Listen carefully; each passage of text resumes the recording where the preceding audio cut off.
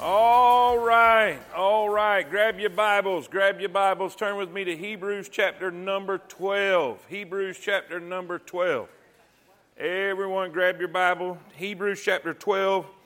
And then look up just a few verses to verse 32. Chapter 11, verse 32. All right. Everybody good? Everybody having a good week? How many of y'all having a rough week? Rough week? All right. We got a few in here. All right.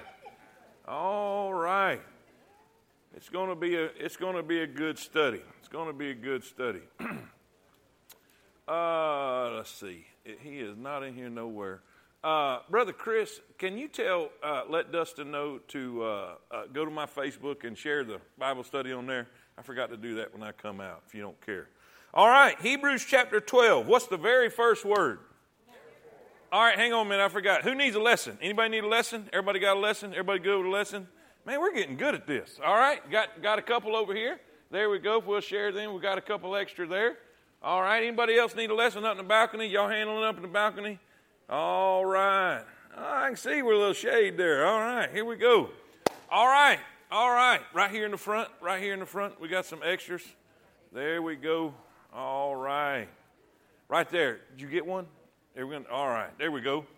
All right, what's the very first word of Hebrews chapter number 12? Wherefore. Say it again.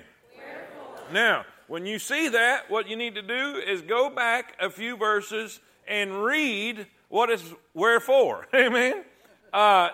You know by this word, wherefore, that what you're fixing to read is connected to what you have just read. So if we were reading through, and some Bible scholars believe that the chapter 12 right there shouldn't even be there. It should be one continuous reading from chapter number 11. Now we all know just by a previous study of the Bible that Hebrews chapter number 11 is basically the faith hall of fame, right? It is the Bible hall of faith. It has got a list of those who lived by faith and who operated by faith, who succeeded by faith, who conquered by faith. Everything about chapter number 11 is about faith and the people that live by faith. Are y'all with me? Say amen. So that is a continuation going into chapter number 12. So let's do this. Let's go back to verse number 32 of verse 11. And if you at home, if you'll go and read at home for your homework tonight, you'll read about Abel and Enoch and Noah and Abraham, Sarah, Isaac, Jacob, Joseph, Moses, Joshua, and Rahab also, who lived by faith and did the great things they did by faith. Now, he says in verse 32, when you get there, say amen. And what shall I more say? For the time would fail me to tell of Gideon and of Barak and of Samson and of Jephthah, of David also, and Samuel and of the prophets, who through faith subdued kingdoms, wrought righteousness, obtained promises, stopped the mouths of lions, quenched the violence of fire, escaped the edge of the sword, out of weakness were made strong. They waxed valiant in the fight, turned in flight the armies of the aliens. How many of y'all think faith's important? Amen. Through faith, they did all of these things. Women received their dead raised to life again, and others. Now, what that means is the tone is fixing to change. Or the description is fixing to change. He is talking about victories, and he's talking about conquering, and he's talking about winning, and he's talking about quenching the fire, talking about the Hebrew children, shutting the mouths of the lions. We know that would be Daniel. And all these great things where God delivered people from. Are y'all with me? He delivered them from these things, all right? But watch, he says, but others were tortured. In other words, there were some God delivered out, but then now he's going to talk about some that God delivered through. In other words, I am glad that there are things that God will save us from. Are y'all with me? I'm glad to know that God had the ability to let the 3 Hebrew children walk around in the flame and not even be burnt. Nothing but the ropes that bound them was burnt. I'm glad to know and see that Daniel could go to sleep in a den of lions, full of lions, and God had the power to save and deliver and be what He needed to be for them. But then we are looking at a different situation. God doesn't always take us out of the problem. God doesn't always deliver us from the difficulty, from the tragedy, from the heartbreaking situation. Are y'all with me? It says some were tortured, but guess what? In all of them, God brings them through. Are y'all with me? Say amen. Others were tortured, not accepting deliverance that they might obtain a better resurrection. And others had trial, cruel mockings and scourgings, yea, moreover of bonds and imprisonment. They were stoned. They were sawn asunder, were tempted, were slain with a sword. They wandered about in sheepskins and goatskins, being destitute and afflicted and tormented. Now, from man's view, these were not as good as the others that we listed. But look what God says about it. Of whom the world was not worthy. Are y'all with me? Say amen. They wandered in deserts and in mountains and in dens and in caves of the earth. And these all of them, the ones that God delivered out and the ones that God brought through, they all obtained a good report through faith.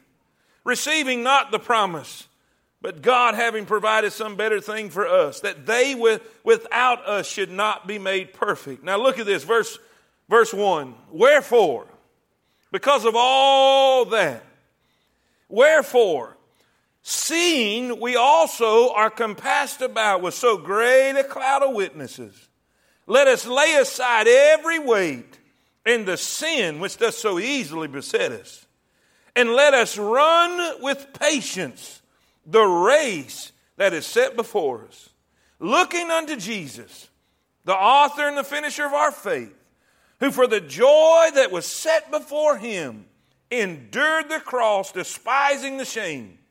Now we're going to see what that joy was. And is set down at the right hand of the throne of God. For consider Him. Think about Him. Focus on Him. Contemplate Him that endured such contradiction of sinners against Himself, lest ye be wearied and faint in your minds. Are y'all with me? Say that last verse, that last sentence with me. Lest ye be wearied and faint in your minds. Say it again. I want to teach tonight. If I don't end up preaching, this is preachable. Amen. This is preachy kind of stuff right here. But I want to teach you tonight about the race of faith. The race of faith. This word race is the Greek word agon. Agon, where we get our English word agony. You see, the race of faith, the Christian race that we are in, it's not a sprint and it's not a dash. It's not a 40-yard dash. It is a marathon. And God says in these verses, you got to be careful. You got to be careful lest ye be wearied and faint in your minds. Now, how many of y'all will be honest that there are some times you are physically just wore out with it? Amen. But let me tell you, how many of y'all would agree with me that it's even worse when you're mentally wore out with it? And that's what he's talking about. So let's pray. Let's pray, and let's just study a little while. Study a little while. Lord Jesus, thank you so much for your blessings, your mercy. Lord, thank you for your word that we have to look at and to study and to just grow by. I pray that you'll just take your word now and fill us. Lord, fill us with your Holy Spirit to begin with. Control our thoughts and our minds. And Lord, I pray that you'll give us what we stand in need of tonight. Lord, there's a ton of people in here, and they could be anywhere and in a lot of places, probably wore out, done worked all day and just wore out with it. But they're here to grow, and they're here to learn, and they're here to be edified and to be blessed. And I pray that you'll do that very thing.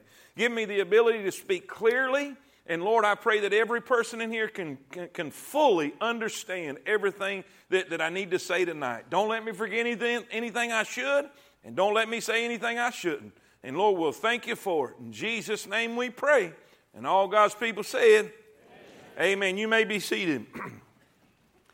Wherefore, man, Paul, he uses visual illustrations a lot. He uses metaphors a lot, and he uses ways to explain what he's trying to teach you and how he's describing things. And you know, sometimes he will use the description of a soldier. You know, when he wrote about put on the whole armor of God, said a good soldier doesn't entangle himself with the affairs of this life. You know, all this about fighting and warfare. But he really loved the description of a race. And he talks about running all the time. In 1 Corinthians 9:24, at the top of your notes, it says, know ye not that they which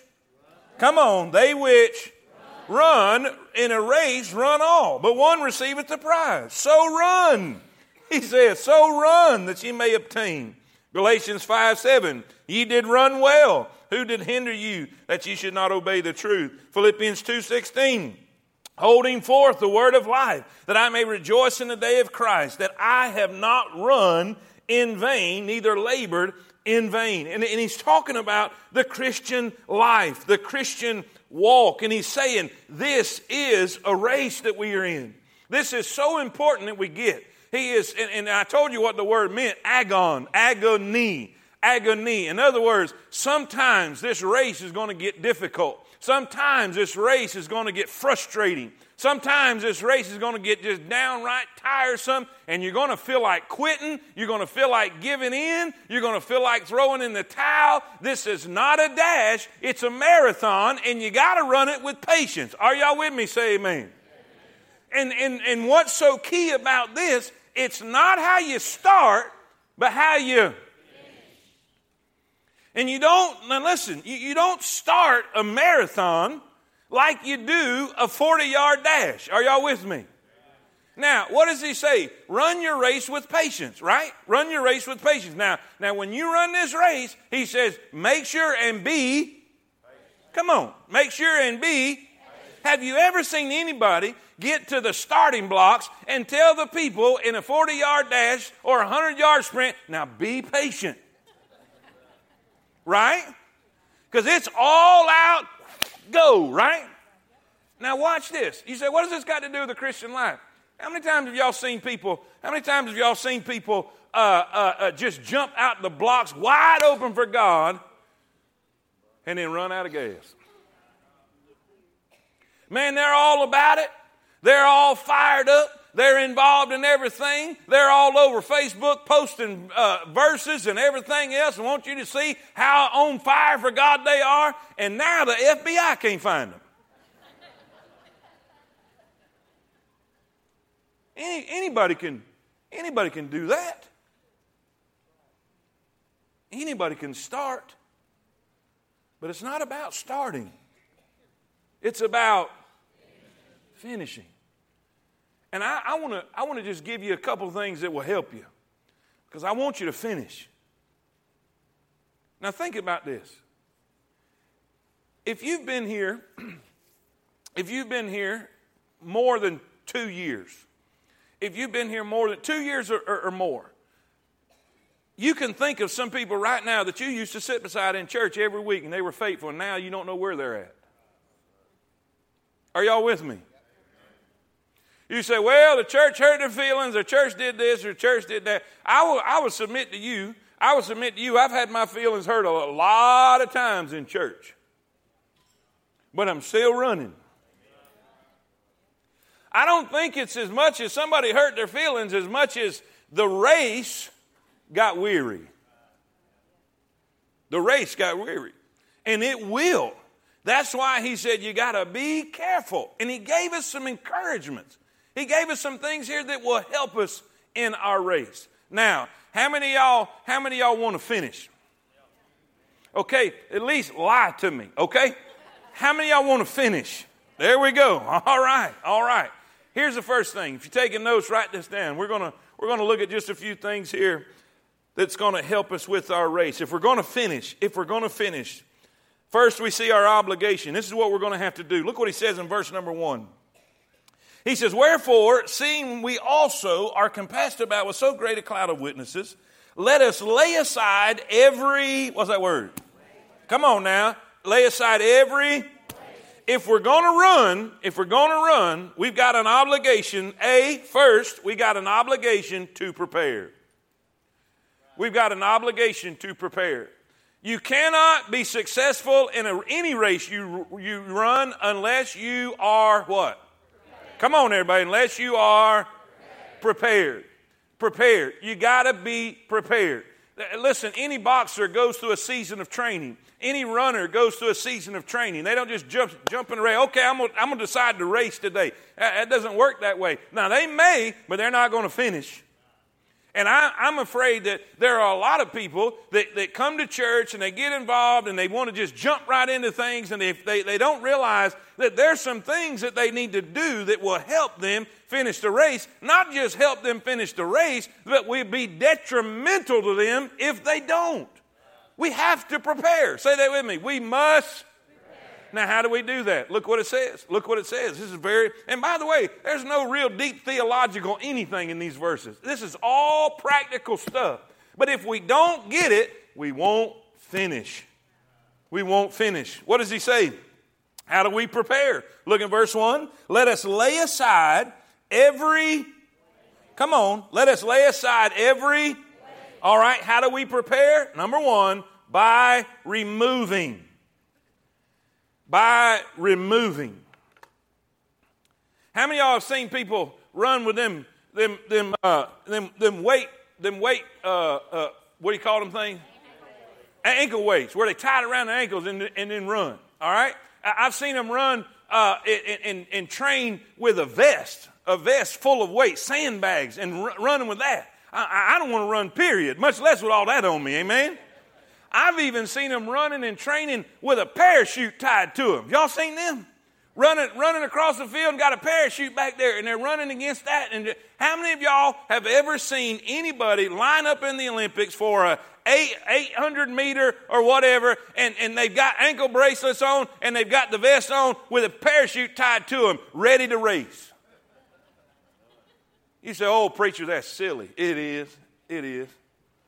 I'm just trying to make a point. What do? They get shed of everything. When they get, that's right, sister, that's right. I mean, almost to the point of immodesty. Are y'all with me? And the more time has gone by, the more they have taken off. But that's not really the message. That'll be another day, amen? But the point is they're getting rid of all the weight that would encumber them from running the race. Are y'all with me? Now, you say, oh, that's silly. You talking about putting them weights on and running the race. That's no more silly than us having things in our life that's weighing us down so we can't run our race. Let me give you some. Y'all want to hear something? You want to hear some weights that I have seen that I've not only just experienced in my life, but I've seen in other people's lives? There's some people you need to set aside. You say, what is the weight? It's anything that's encumbering you from running your race. Anything that's hindering you from following the will of God in your life. Anything that will keep you from being successful in your race. There are people that you need to put in your life, and there are some people you need to put out of your life. If they bring you or they pull you away from the presence of God and the will of God, they are not your friend. They are a weight that will keep you from finishing your race. I promise you this. There are people that's detrimental to you finishing the race. There's people, but also this. There's patterns. There's patterns. There's habits that we have. Patterns that we, listen, and I'm not going to go into all of them. Y'all know what I'm talking about because God's already convicted you of things that you're doing that you need to quit doing. But patterns in our life that's weighing us down. Listen, this doesn't even have to be a sin because we're not even to that yet. That's coming. But do you realize a good thing can be a bad thing in the wrong way? How do you know? How many of y'all believe that?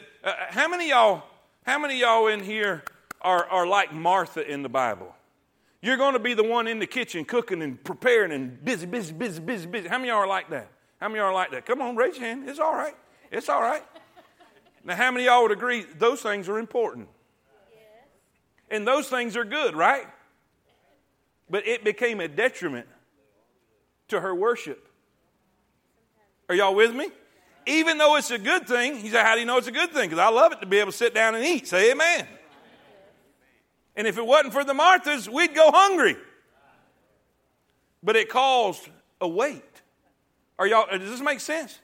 Now watch this. Everybody with me? Everybody with me? Look at me. This is a biggie. This is a biggie. This is probably bigger than any of them. Any of them.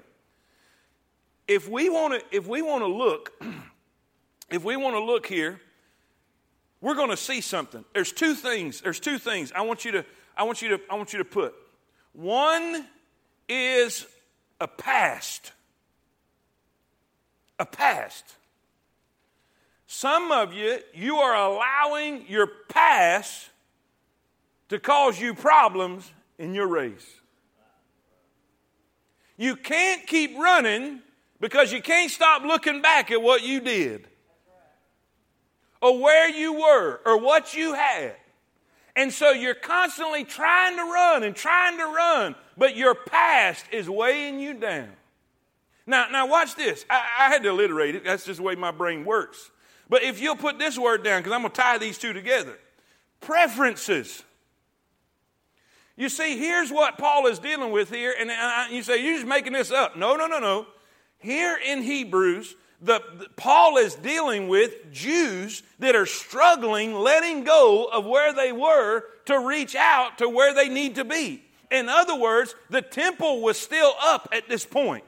And the Jews were struggling with turning their back on their old way of doing things, their old way of temple worship, all of the old traditions that they had been taught their whole life, and all of the things that was ingrained in them, and they were being tempted to leave the Christian walk of faith and looking back to the temple and the way of works of Judaism, and they were trying to keep from going back to Judaism. Does that make sense?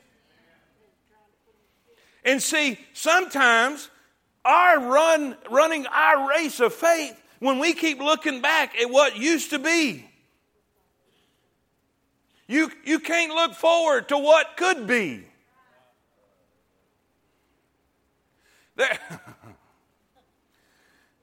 We'll edit this out, this part. I remember growing up in church and sitting on the front row. And I'd sit right there. That'd be my seat. And my mom would sit back there. Me and Joe would have to sit there. And there was an older gentleman. That would get up every time. And he'd sing a special every week. And he'd start this diatribe of 10 minutes worth of talking about the good old days. About how bad things are now, and about how the good old days in South Georgia, and we used to, bless God, we used to go to church with an umbrella and pray for rain, because back then we really believed. And it was always about what God had done, not what God was doing. If all you can ever do is complain about the good old days, then you need to get your eyes off the past.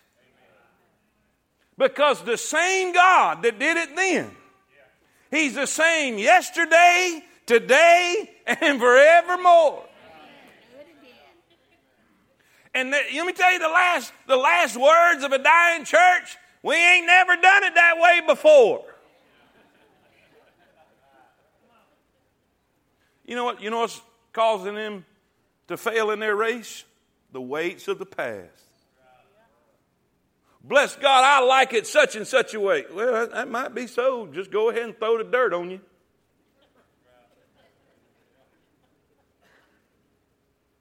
I'm preaching. Y'all ain't saying amen as loud as y'all was last week, but I'm going to keep on. I got some more. Church is dying, and unwilling to change. You know why? They're weighted down with the past and their preferences. And all God's people say it. Traditions, say it with me, became more important than truth. All right? Since we like that so good, let's move along. Amen? Our patterns, our traditions, our past, people in our life. Man, it could be possessions. It could be hobbies. Look what it says in the verse, 2 Timothy 2:3. Thou therefore endure hardness as a good soldier of Jesus Christ. No man that warreth entangleth himself with what? The affairs of this life. That he may please him who hath chosen him to be a soldier. You know what I believe a lot in the modern church? I don't believe, last week we talked about sin in the camp, right?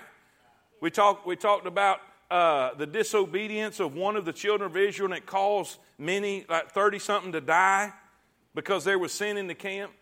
I don't think that's the greatest problem in the modern church today. I don't think it's outright sin. I don't think it's outright rebellion.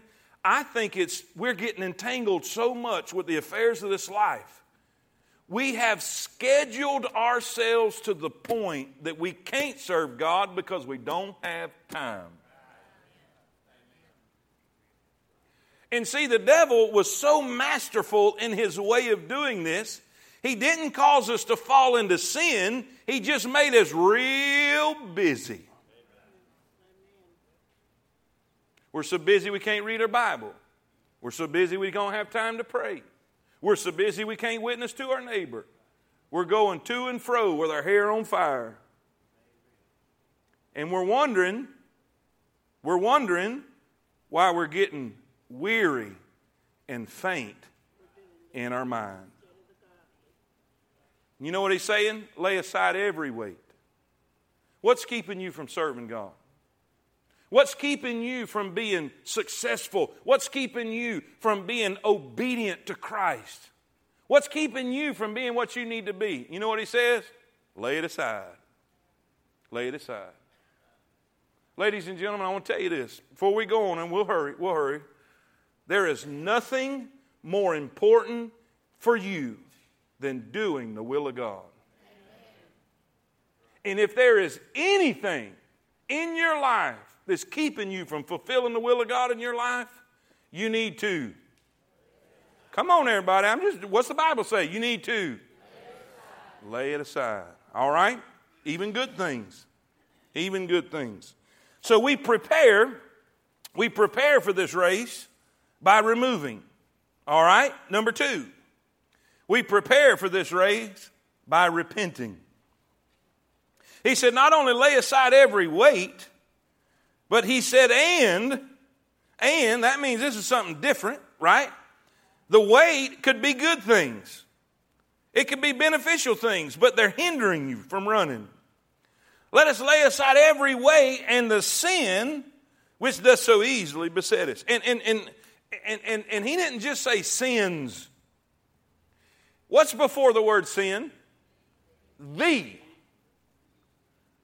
Now, I believe you can apply this with any sin. How many of y'all believe any sin will hinder you? Amen. But I believe he's got something more specific in mind. Because everything in the chapter before has to do with faith, right?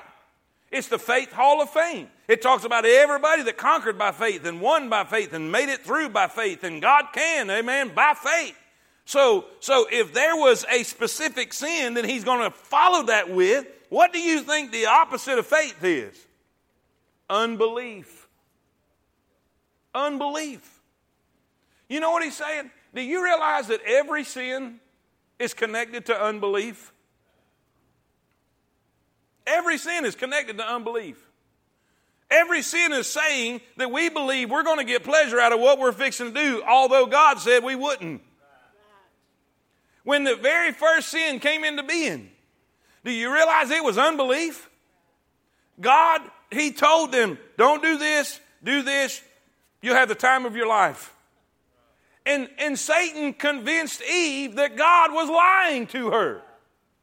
And God was holding out on her.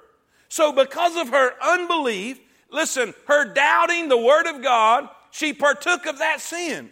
And every sin that we have is connected to unbelief. It's the opposite of faith. Now, let's do a little survey. Let's do a little survey. How many of y'all worry a little bit? All right, how many of y'all lie a little bit? Come on. How many of y'all got kids? Raise your hand if you got kids. Well, then you worry. Right? How much of that worry is connected to unbelief? All of it. Listen, how many of y'all know that whatever you sow, you're going to? How many of y'all really believe that? Do we? I'm afraid a lot of us don't. Because if we truly believe we're going to reap it, we wouldn't be sowing it. But he said, lay aside the sin. They're struggling with unbelief. And listen, I don't want to name this. I believe he's specifically talking about this because they're struggling so bad with this. They're being so tempted to go back into Judaism. But I want to help you with this. Because I am seeing so many struggling Christians that are struggling with their race. They're struggling with their life of faith because they're finding problems and issues and obstacles, and the devil's throwing everything in their way, and he's throwing doubt in their way and fear in their way. And man, I'm seeing kids raised up in church their whole life struggling bad, not knowing what to do or how to do because Satan is a master at what he does. And they're struggling with their faith. And I really believe that because of what he says next. But we've got to learn to set that aside. We've got to learn that we can believe God. Are y'all with me? Say amen. Now, we got to repent and say, God, I'm sorry. God, I repent of my unbelief. Then B, write this down. I got to hurry up and get to number 2. Good gracious.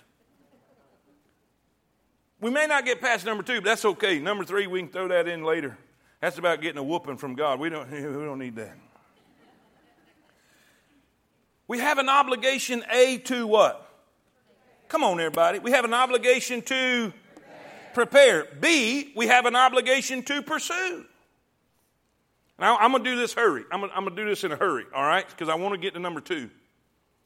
We have an obligation. We're talking about running our race. We got to prepare. We got to start dealing with areas of our life that don't need to be there. Get things out of our life that's weighing us down and get streamlined for God. We need to repent of unbelief. We need to repent of the issues in our life that's keeping us from being successful. But then we have to pursue.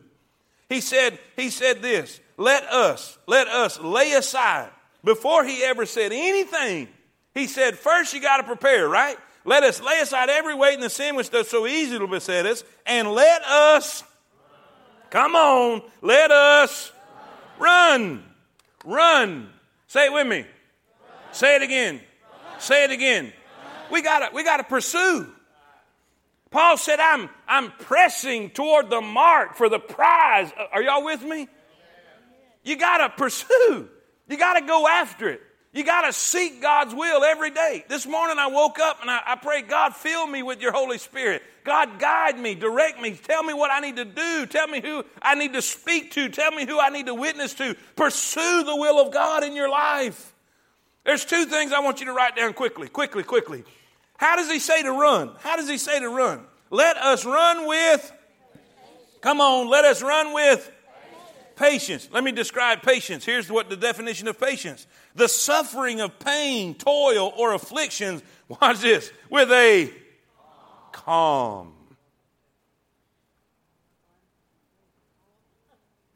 Any of y'all under conviction yet? Now, I'm down with the suffering of the pain, toil, and affliction, but I'm struggling with that calm, unruffled temper. Come on.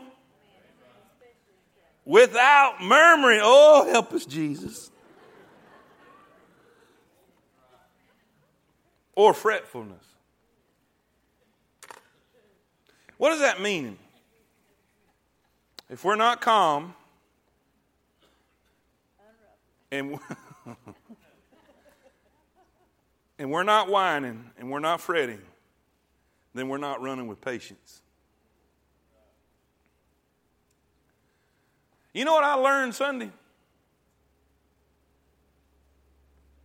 You know what I learned Sunday?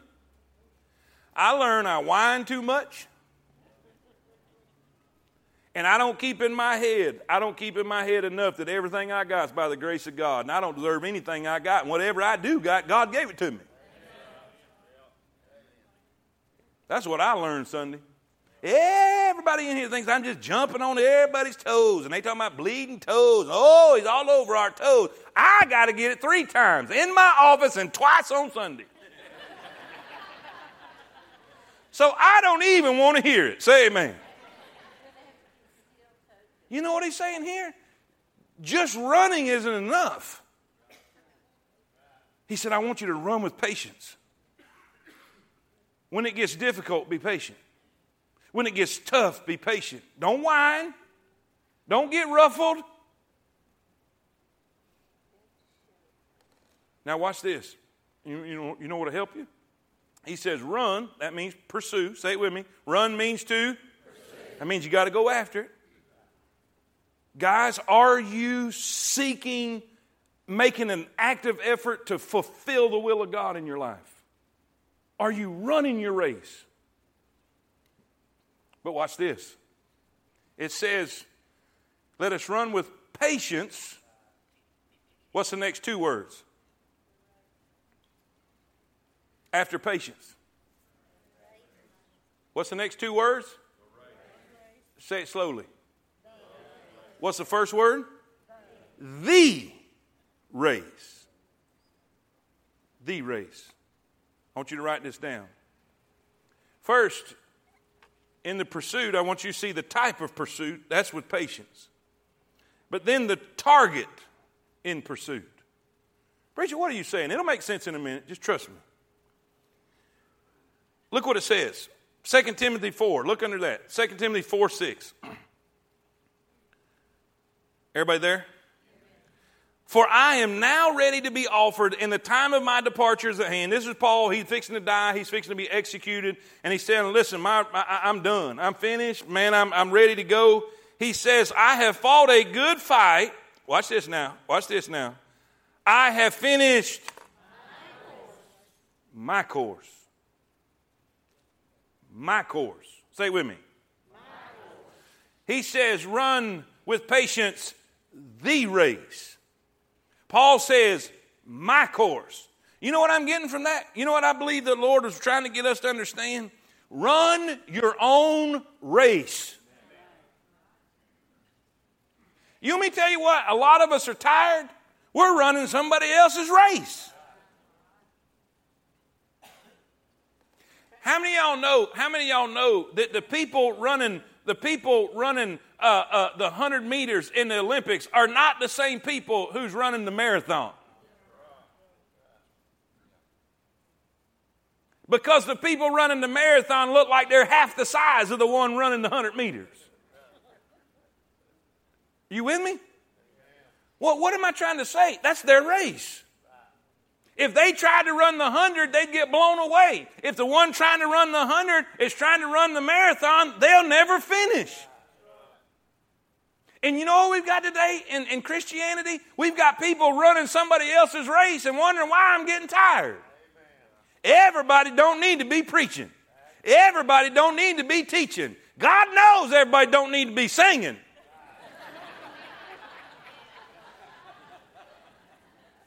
I need a witness.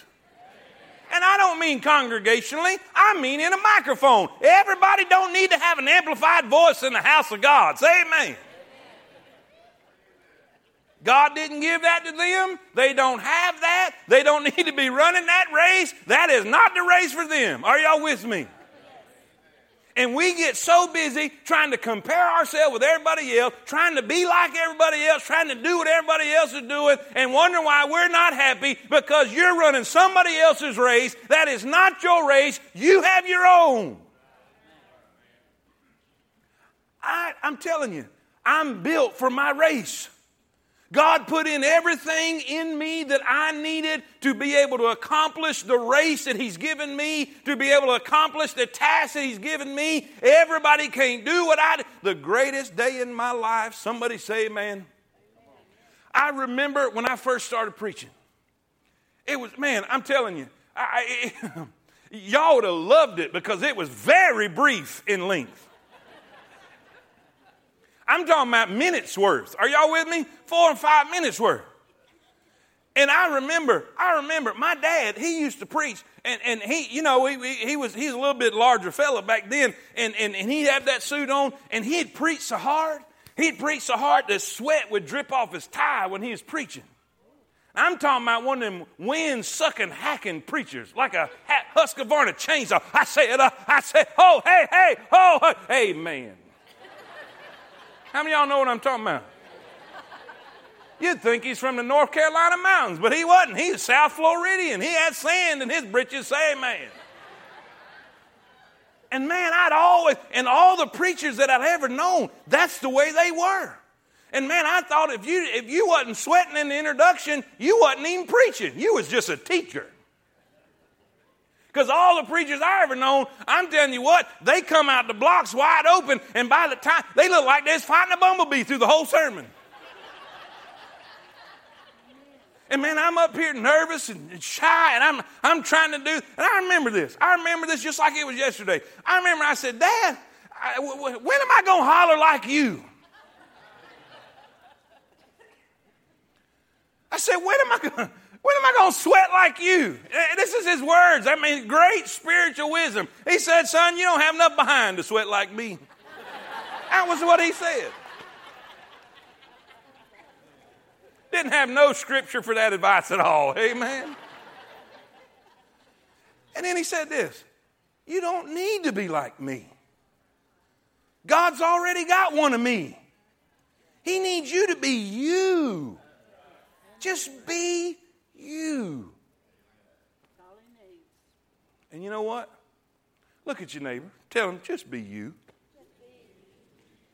Just be you. Quit trying to run somebody else's race. God picked you for your race. Does this make sense? You say, preacher, my race is so hard. Are you sure you're in your lane? Are you sure you're doing what God called you to do and not what you think you're supposed to do because of what somebody else is doing? Amen. Let me tell you something. A lot of times, and we probably ain't going to get to point two. But a lot of times people see, I don't know how to word this, because people see the glory of someone else's ministry. And they think, boy, if I can just experience that will fulfill me. I will be happy. And I'm talking ministry now, but you can use the same principle with somebody else's house, somebody else's spouse, I want to keep it in ministry, but you get what I'm saying. And I found out a long time ago, is Travis in here anywhere? He's okay, all right. Well, you're close enough. You're his son. Travis, he said, preacher, you got to come down here, man. You got to come down here. We was doing a thing in Birmingham. I think you was there that night. Remember when that man got tased for slapping the plate out the other woman's thing? He said, you're going to love it, preacher. This is so awesome. And I'm saying, I don't think so. And I get down there, and man, I'm dipping soup, buddy. I'm dipping. He said, preacher, let somebody else dip that soup. I want to cut. No, I'm dipping soup. And there was an all-out brawl. I'm talking about they got in a fight right in front of my soup table. And this little lady cop about this big come around and a big old guy right here. And she said, get down. And she had one of them tasers. And I thought, buddy, if you knew what's fixing to happen to you. And I'm talking about cop cars came from everywhere. And fire trucks and ambulance. Am I telling the truth? You was there. Travis right all up in the middle of it, just smiling like a possum eating glue. I'm trying to find a hole in the trailer. You know what I learned that day? That ain't my race. Travis has come up here and seen some of the stuff we have to do here and some of the stuff we have to deal with. And he's walked out of my office and he just shook his head and said, preacher, I don't know how you do it. And you know what I tell him? It's not your race. Guys, find God's will for your life. And no matter what anybody else is doing, run your race. And I promise you, it'll change everything. And all God's people see it. Pursue your race. All right, let's get to number 2. We're going to make it. We're going to make it. Number one, point number 1, how many of y'all believe we got to prepare before we start? How many of y'all know we need to pursue our own race? Say amen. Number 2, we see our inspiration. This is so good. This is so good. Once we get in the race and we start running, we're going to get tired. But he says this, run with patience the race that is set before us. Whatever race is set before me, focus on my race, my lane. Number 2, verse number 2, looking unto Jesus, the author and the finisher of our faith, who for the joy was set before him endured the cross, despising the shame, and is set down at the right hand of the throne of God. Now back up to verse number 1. Look to means to consider, to think about. All right? He says, wherefore. You remember that? You remember those other verses we read about the Faith Hall of Fame? Right? Because of them. He says, wherefore, seeing we also are compassed about with so great a cloud of witnesses. Now here's the thing. Two things I want you to write down. What is our inspiration to keep going when we're tired? What is our inspiration to keep going when we feel like quitting? What is our inspiration to keep going when we want to throw in the towel? First is past evidence. Come on, write that down. Past evidence. Past evidence. Now let me give you the short version. There are a lot of people that teach and preach these verses saying, it says, seeing we also are compassed about with so great a cloud of witnesses. Kind of like the balcony up there. You're spectating. You're seeing what's happened on here, and they've applied this as listen. All the saints that were in the Faith Hall of Fame, they up there in heaven, and they're looking over on us, and they're watching us, and they're checking out what we're doing and how we're doing it, like they are spectators in this race. That is not the Bible. That is not what that means. They are witnesses, not witnessing what we are doing. They are witnesses to what God has done. Let me say that again. These witnesses, it's all about chapter 11. That's where they're getting that from. Right? Wherefore, seeing we are compassed about with so great. In other words, we got all of this witness. We got all of this witness. Listen, of those who have gone before us. Now let me apply that. When you don't think you can go another step, when you don't think that you're going to get out of the jam that you're in, or you're going to get out of the problem that you're in, you're going to get out of the situation that you're in, all you got to do is look back and talk to old Daniel and say, Daniel, do you reckon God can? And Daniel will speak up, and Daniel will say, well, I tell you what, I know what he did for me, because there was one day they threw me in a den full of lions, and I slept all night long, and nothing happened to me, and God brought me through. And then when you feel like giving up and the fire has just turned up too much in your life, you can talk to them old boys. There's 3 Hebrew children and said, do you reckon God can? And they'll say, I tell you what he did for me. I tell you what he did for me. They threw us in the fire when it was lit 7 times hotter, and it killed the men that threw us in. And we was walking around in the flame, and nothing but the ropes that tied us up was burned up. Let me tell you something. God can. Abraham would tell you, God can. Isaac would tell you, God can. Abel would tell you, God can. Sarah would tell you, God can. Joseph would tell you, God can. Joshua would tell you, God can. All of the witnesses would tell you, don't give up. Don't throw in the towel. Don't quit. Everything's going to be all right. God did it for us. He'll do it for you. How do I know? Past evidence. Past evidence. If he brought Daniel through the den of lions, if he brought, Shadrach, Meshach, and Abednego through the flaming fire, I promise you, he can bring you through your issue today. Amen. I believe it too, sister. Amen.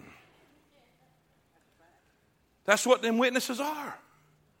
Seeing we're compassed about with so great a cloud of witnesses. Preacher, what are you saying? I'm saying this. What's your problem? Well, preacher, it's not me. It's my kid. Oh, I happened to read about a prodigal son who ended up in a hog pen. But he made it home. Well, what do I do? You trust God. And you sit on the porch and get ready to run to him. You can't go to the hog pen because if you pull him out till he hits the bottom, he'll go right back. But you can wait on God and know God is going to do it again. Preacher, I'm facing a financial issue that you just don't understand. Is that right? Financial issue? You know, the disciples, they had a financial issue one time. To pay their taxes. The government's been a pest for a long time. Say amen. Jesus just said, go fishing, boys. And that first fish you catch, you're going to find money in that mouth. You go pay the taxes. Preacher, that's kind of silly. Might be.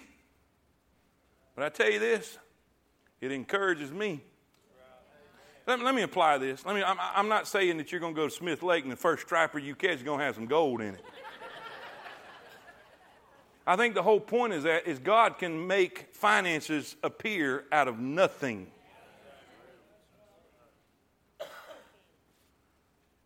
I've had issues in my life and things. I'm thinking, how am I going to do this?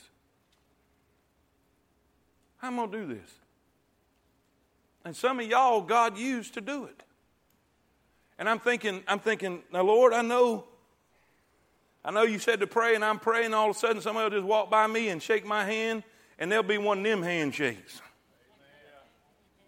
Y'all with me? They say, God just said, amen. I want to bless you. They have no idea. They had no idea the need that I had. The point is, God made it come out of nowhere. Listen, guys, don't quit. Don't throw in the towel. Look at the past evidence. God don't love none of them people in the Old Testament no more than he loves you. He's the same. Let's try that again.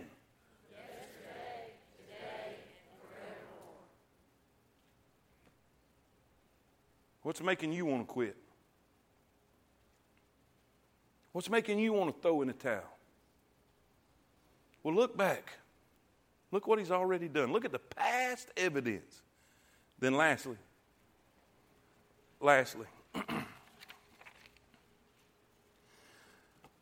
look at the powerful example.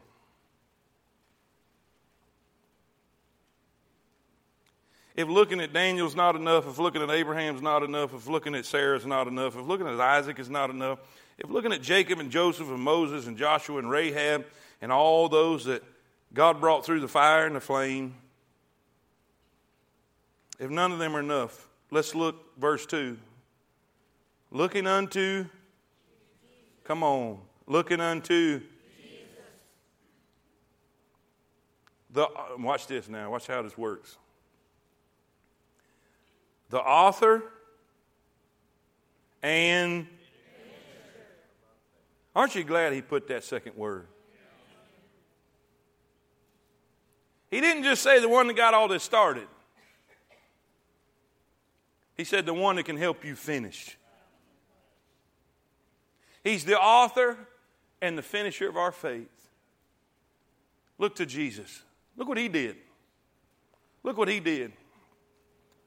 It says, for the joy that was set before him, endured the cross, despising the shame, and is set down at the right hand of the throne of God. For consider him. Think about this, he says.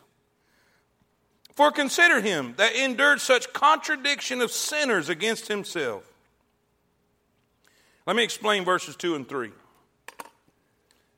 Because of songwriters, gospel songs, and opinions that were given, I've even said this, which I don't believe is true at this moment. For the joy that was set before him.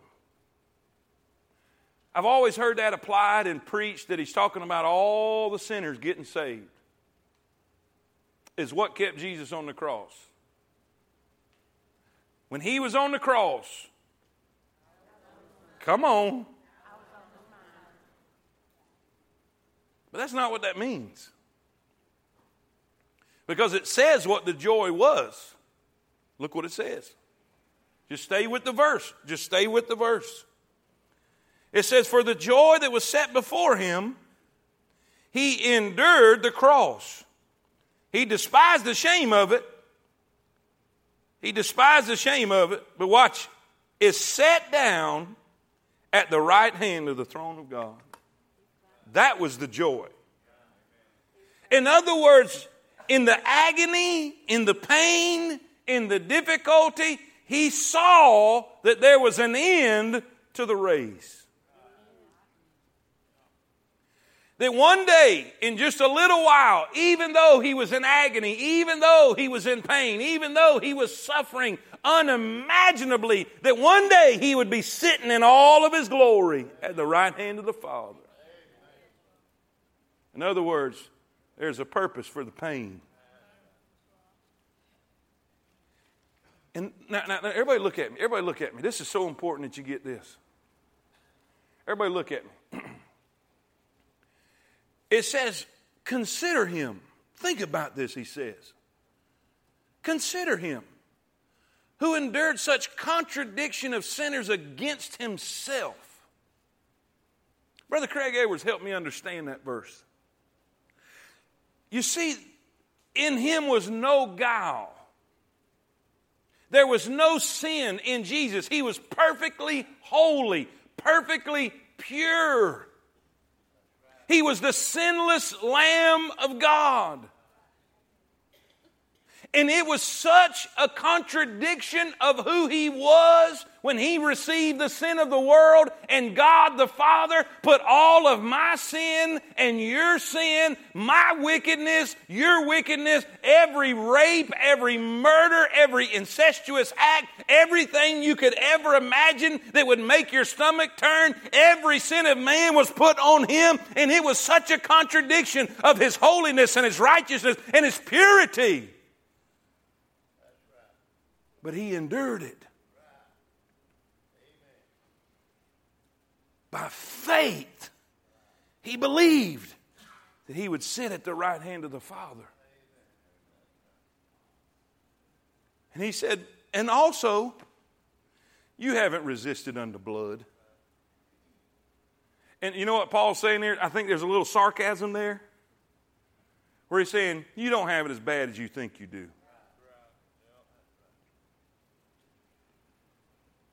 You haven't resisted unto blood. You haven't given your life for the innocent. He who is innocent died for the guilty. If you feel like giving up, look to Jesus. Look what he did. Focus on him. Focus on what he went through. Focus on what he was. And by the way, it says use him as an example. Listen, he focused on what would be that helped him get through what he was going through. Don't focus on your problem. Don't focus on the storm. Don't focus on the struggle. Don't focus on the issue. Keep your eyes on him. Does this make sense? Because when you focus more on your problem than you do him, your problem becomes bigger than him. In your mind, not in reality. But that's when fear comes. That's when anxiety comes. That's when frustration and, what does it say? Weariness. And faint in your mind. Keep running. Don't quit. Make sure the race that you're in and the lane that you're in is your race. And don't look at your problems. Don't look at your issues. Just know he's going to handle them. He's going to make it happen. And all God's people see it. All right, point 3 is about God whipping you if you don't. That's it in a nutshell. Okay?